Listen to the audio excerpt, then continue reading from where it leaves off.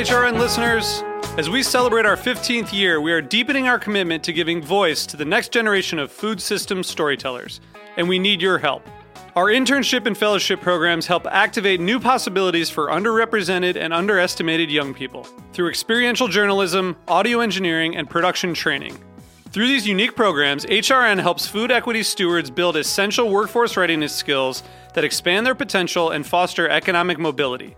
Please consider supporting these critical programs. And with a minimum donation, you can be entered to win a dinner for two at an amazing restaurant in one of 8 cities and tickets to a concert at a great venue in one of those cities. We have incredible partners across the country who have donated, as they also share our passion for helping to educate the next generation of food systems storytellers. Check out heritageradionetwork.org/15 to donate and enter to win today. That's heritageradionetwork.org/15 to donate and enter to win today. And make sure you donate before March 31st. Thank you. Cutting the Curd has been brought to you by Academy Opus Cassius. The Academy Opus Cassius is the cheese industry's unique center for professional development, offering both practical and classroom training in the heart of France. For more information, visit academy-mons.com. That's academie-mons.com. You're listening to Heritage Radio Network, broadcasting live from Bushwick, Brooklyn. If you like this program, visit heritageradionetwork.org for thousands more. You're listening to Cutting the Curd, hosted by Ann Saxelby.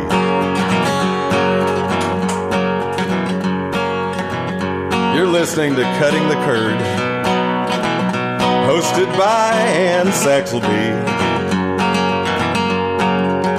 You're listening to Cutting the Curd, hosted by Ann Saxelby, broadcast live to the cosmos on the Heritage Radio Network. Good Friday afternoon to everybody out there, and welcome to another episode of Cutting the Curd on the Heritage Radio Network.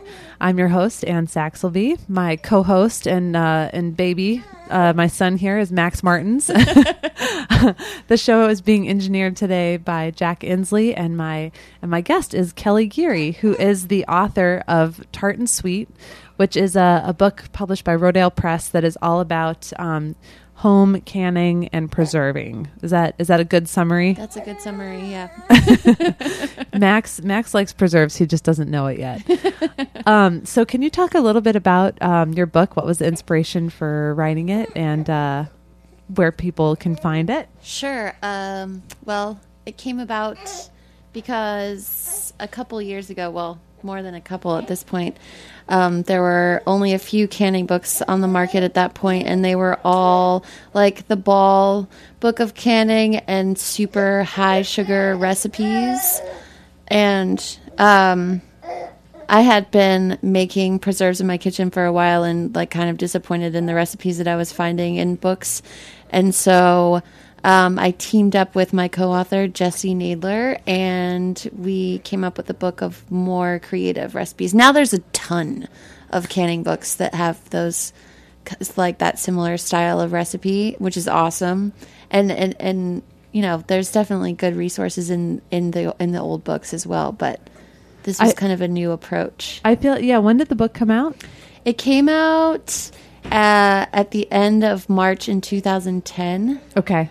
But yeah, no, 2011. Okay. We worked on it for so long. You're like, it's been years in the making. It's been a long time. Yeah. Yeah. I actually just was cleaning my office and found the contract and was like, 2009 I signed that contract. Wow. Yeah. Time flies. That's crazy. But it took a really long time to make. And then once all the recipes and everything was turned in, it took a really long time to get everything laid out and went to press and whatever. So. Yeah, and it is amazing though. There was, I always ask people, like, in the artisan cheese world, I'm like, how did all these people just start making cheese? And nobody knows. It's like mushrooms, overnight, like all these cheesemakers just appeared. And I feel like it's kind of the same thing with, the preserves and the pickling, with all the creative flavors and the kind of resurgence of the do-it-yourself, movement. All of a sudden there's like tons of jam companies, which is really crazy because when I started, there weren't very many. I mean, they're like there Right. weren't so many artisan. You could count them on one hand. Yeah. Yeah. And now they're just like everybody's done that. Well, and I failed to mention that in my introduction of you. You are also the proprietor of Sweet Deliverance, which is a really unique business. Can you tell us about the CSA facet and the jam facet? Sure. It started out as a CSA-based meal delivery service. So I signed people up for CSA shares, and then based on what was coming in their shares every week from the farm, I would create menus and then deliver their CSA share as prepared meals. And that's actually how the canning started as well, because I would get like tons of apples and tons of turnips or whatever, and nobody would order those things. So I didn't want to throw them out, so I just started canning everything, and then at the end of the season giving everyone back like a bag of canned goods that was their produce that they had purchased anyway, and they thought it was like this extra bonus. But yeah, so I didn't know that's how the canning and the preserving came about. that's how it started. And then Brooklyn Based did an article on some canning, and then that's how the whole teaching classes thing started rolling. It was really weird. That is so funny. I feel like in business, you never know what you're going to end up with. You start with one idea.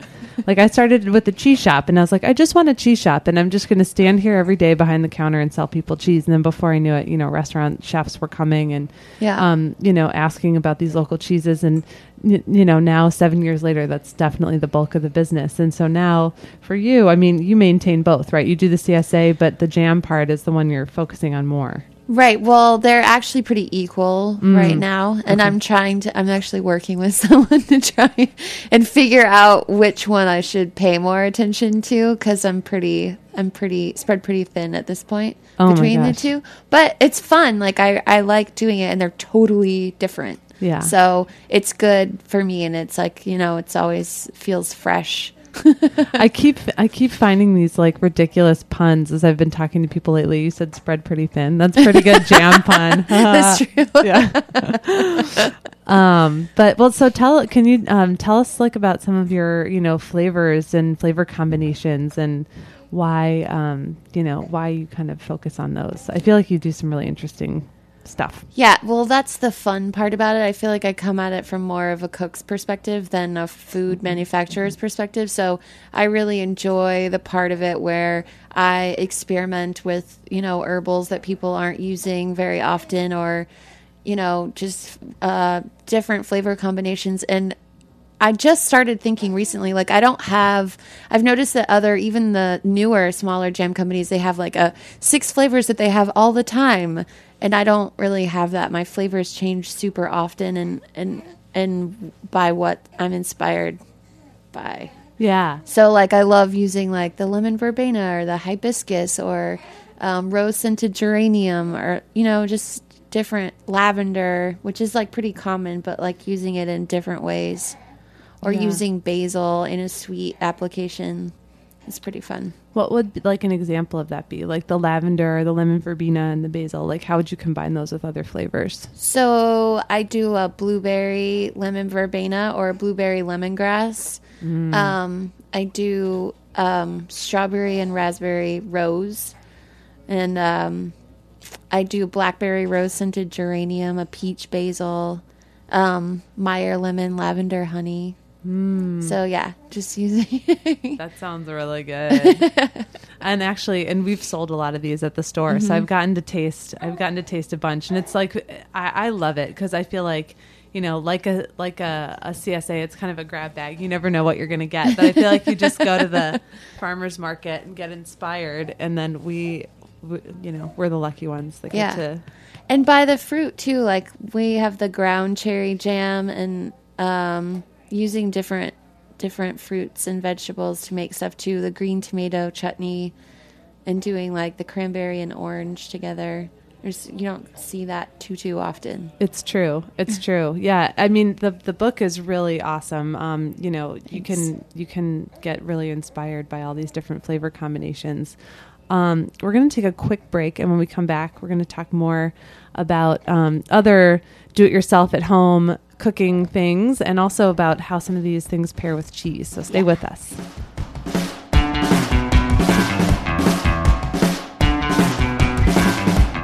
You're listening to Lung by Iggy Dean on heritageradionetwork.org.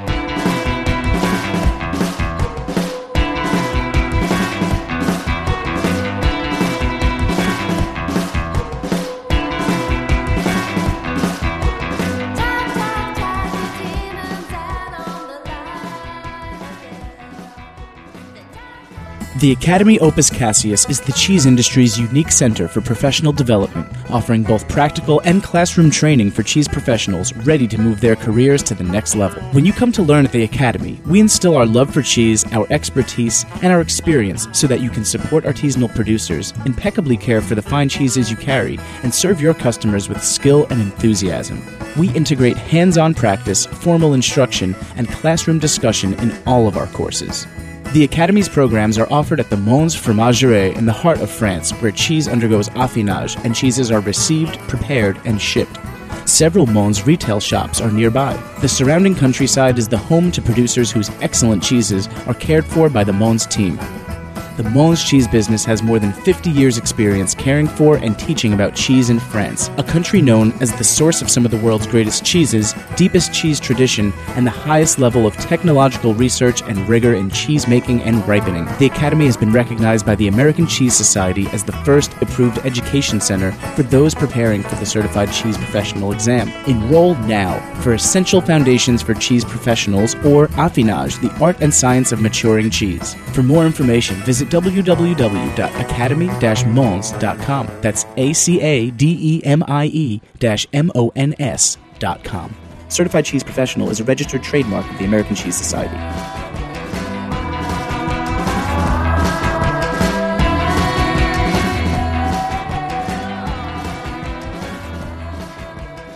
And we are back on Cutting the Curd on the Heritage Radio Network. I'm your host, Ann Saxelby. My guest today is Kelly Geary, who is the author of Tart and Sweet, published by Rodale Press, and also the founder and proprietor of Sweet Deliverance, which is a jam company as well as a really awesome CSA home delivery company. And so how do people find out about your book and your business? What's your website? My website is sweetdeliverancenyc.com, and my book's in Williams-Sonoma and Amazon and all the kind of major retailer places. Awesome. Yeah. Pick up a copy if you don't have one. It's a great. It's spring. Great it's time. It's true. Yeah. It's exactly. We all should have run through our winter supply of of jams and things, and now the cupboard should be bare. Time to make more. Exactly. So let's talk a little bit about pairing some of these things with cheese, because of course that's what I'm obsessed with, and that's what this show is about.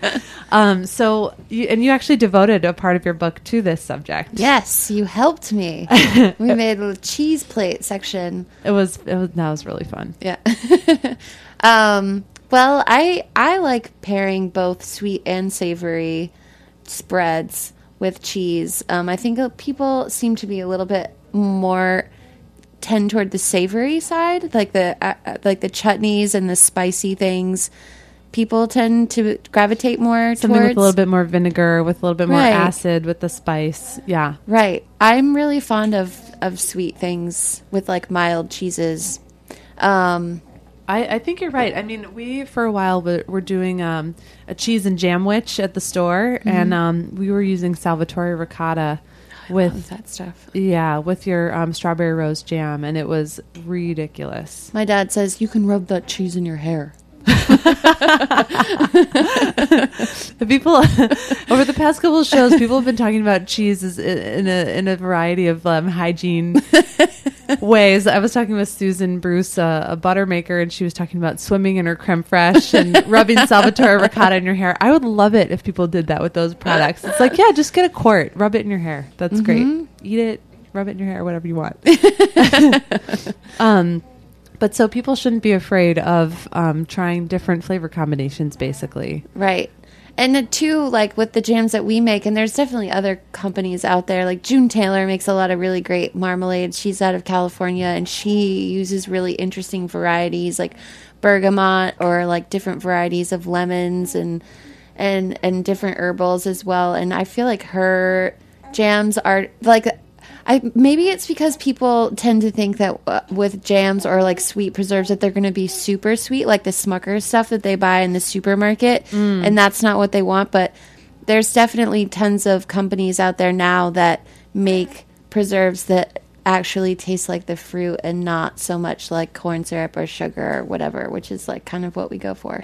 So that brings up another question: jelly versus jam versus marmalade versus chutney. Okay. Can you tell us just like the 101 version of what the difference is? Sure. Like jelly is usually, it's strained through a jelly bag, and so it's kind of like juice made into a jam, and then jam is the meat of the fruit made into a preserve, and then marmalade is most of the time is citrus, so it's including the rind. And then there's a natural pectin in the rind. So like some marmalades, depending on what kind of fruit it is, what kind of citrus it is, you are going to add pectin or not add pectin, or you can make your own pectin from the fruit. So that's usually citrus. Although there's all kinds of, there's like a weird line where like, yeah, there's like onion marmalade or like tomato marmalade, which they're not really marmalades, but they don't really fit anywhere else. So I think that's like they've somehow adopted. Yeah,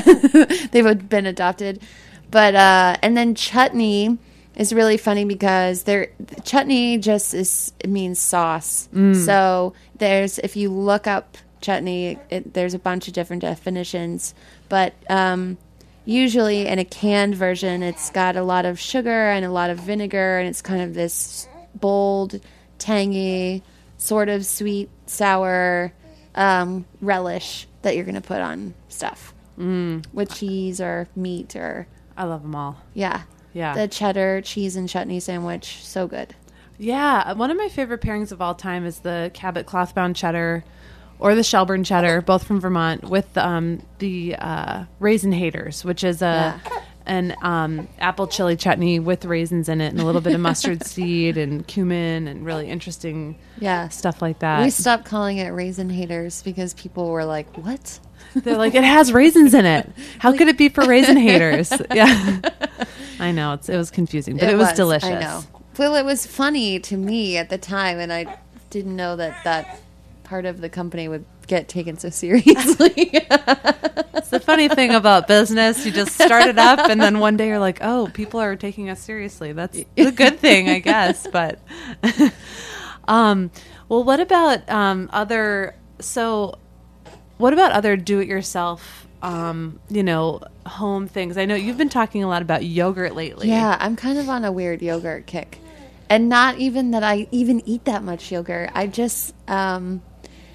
I actually was inspired by, you carry a yogurt at your store now called White Mustache, which is so good. I had one the other day, and I was like, this is amazing yogurt. My yogurt never turns out like this. It's really, the White Mustache yogurt is so good. I mean, there's the texture and the flavor. You eat it, and you feel like you're giving your stomach a massage. It just is like so wonderful. Yeah, it's really awesome. And I love the fact that she puts honey at the bottom, because I love to eat honey with my yogurt. And the nuts chopped up. I was just like, this is great. So I kind of was inspired by her, and I had been making yogurt for a while on my own, and so I just started experimenting with trying to get that same sort of super thick, creamy texture. And then I was like, well, I have to do something different than this lady. I can't just like perfect copying this this woman. So then I was like, okay, well, I'm going to do raw milk yogurt and not heat it up so that you're still getting all the probiotic benefits of the raw dairy, which I think I've gotten down. That's awesome. That's awesome. And what do you think is like the biggest factor when you're making yogurt at home? What are the things that if you had to give somebody like a cheat sheet, what would you tell them? Well, I actually, a long time ago, I bought a yogurt maker, and it came with this funny little thermometer that like tells you exactly when to put the culture in. So I think getting the culture in at the right temperature, and then making sure that it's in kind of a constantly warm spot to ferment overnight is really important. And And that's what I found. Like when I started making them, I would just do them kind of like leave them sit in a pot with the lid on, and it would turn out really loose. Max is being so cute right now. Max is really giggling. He loves yogurt, apparently. But yeah. So my trick is that I heat everything up, and then I put the culture in. And right when I put the culture in, I turn my oven on really high and let it get nice and warm in there. And then I stir the culture in, and then I put the lid on the pot and turn the oven off. And it's not super hot, but it's probably like 100 and something degrees. And then just put it in there and close the door. And like it just slowly cools down on its own, but it has it's gas, so it has the pilot light, so it's always kind of warm in there. And that seems to make really great thick yogurt. And then I strain it. And the raw milk. Oh, my goodness. So Yeah. For people in the city who want to get raw milk, can you give them advice, or is it super top secret? Well, I mean, it's... You can say super top secret. It's okay. But I don't know how, because there's definitely, I know tons of people that get it. So like, is it top secret enough where I shouldn't say it on here? I'm not sure. But there's places that you can find it. There's like traditional nutrition people that you can like join their guild, and you sign a waiver, saying that you're cool if you get sick, which you don't. Which you obviously won't. Yeah. But just to like protect them, so it's kind of a process to get it, and then there's like a drop off and a pick up places around the city. So yeah, you can do it. Like if you want, if you want to find it, you can. And it's like, what's better than homemade yogurt? Homemade raw milk yogurt. Yeah, that is awesome. And then, of course, to that yogurt, you can add any of your delicious jams, chutney, chutney might be, no, you could do savory, I guess. You could do savory. It would be more of like a sauce, maybe for dinner, for like a meat or something. Yeah, we just made this week the Geary out of the Salty cookbook, which is like Carolyn Fidanza used to make that when she was still working at Diner, and years and years and years ago, I would go to brunch there, and it's like a curried rice and smoked whitefish, and it has a yogurt sauce, and it's got like cardamom and coriander and pepper, and it's so good with like scallions and pickled vegetables. Like you could totally put chutney with that, and it'd be really good. Yeah. Oh my gosh, that's making me really hungry. That sounds really good. The Salty Cookbook, another highly recommended cookbook. Yeah, super great. Yeah, that's a great book. And yogurt making. If people want to find out more about yogurt making, do you have any favorite resources you can point them towards?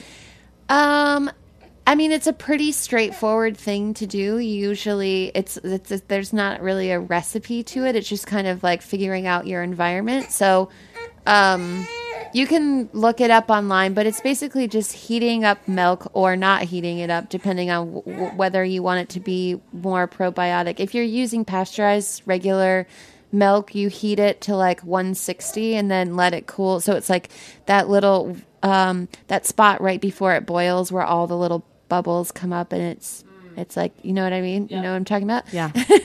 Yep.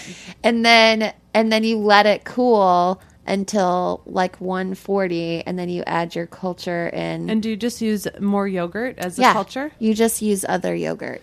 So pick your favorite yogurt, everybody. And some people are really like into recycling their culture and using the culture from the batch that they just made, like kind of like how people do a sourdough starter. But I feel like I get the best results when I use a new culture every time.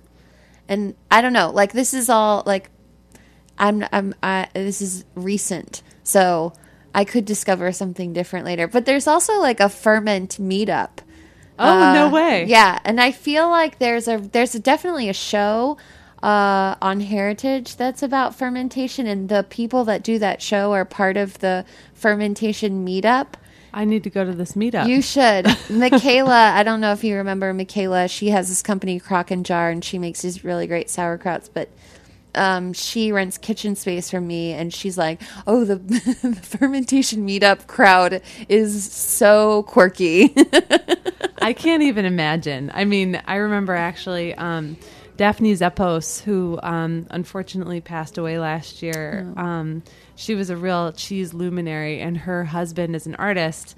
And so he was telling a story about the two of them together talking about their kind of odd life's professions, and they were trying to decide who was weirder, art people or cheese people. And they decided that cheese people were weirder. So if cheese people are weird, then fermentation people in general have got to be even more quirky. Yeah. That's great. Yeah. And they meet up at Jimmy's, number 43. Which is on 7th Street in the city.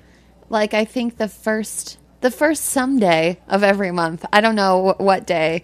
But I'm sure you can look it up online if you're in New York City fermentation meetup. Yeah. That's wonderful. I'm sure they have people that are like yogurt expert fanatics. Totally. Should be really interesting. A woman came into my store once actually and gave me some cultures that she had ordered from like Finland or something. Oh, wow. I mean, it's actually really interesting. I mean, the world of yogurt is kind of like, there are so many different permutations and so many different kinds of bacteria that, will make it. And, so I'm sure, you can find some pretty dedicated and weird stuff. Well, thanks so much for coming on the show to talk about preserves, pair with cheeses, and yogurts. And we will be back next week with another episode of the show. One last time, people want to find out about Sweet Deliverance and what you do. Can you give us your website? Sure. It's sweetdeliverancenyc.com. Thanks, Kelly. Thanks for having me. All right. We'll be back next week with another episode. Stay tuned. You're listening to Cutting the Curd, hosted by Ann Saxelby. You're listening to Cutting the Curd, hosted by Ann Saxelby. You're listening to Cutting the Curd, hosted by Ann Saxelby, broadcast live to the cosmos on the Heritage Radio Network.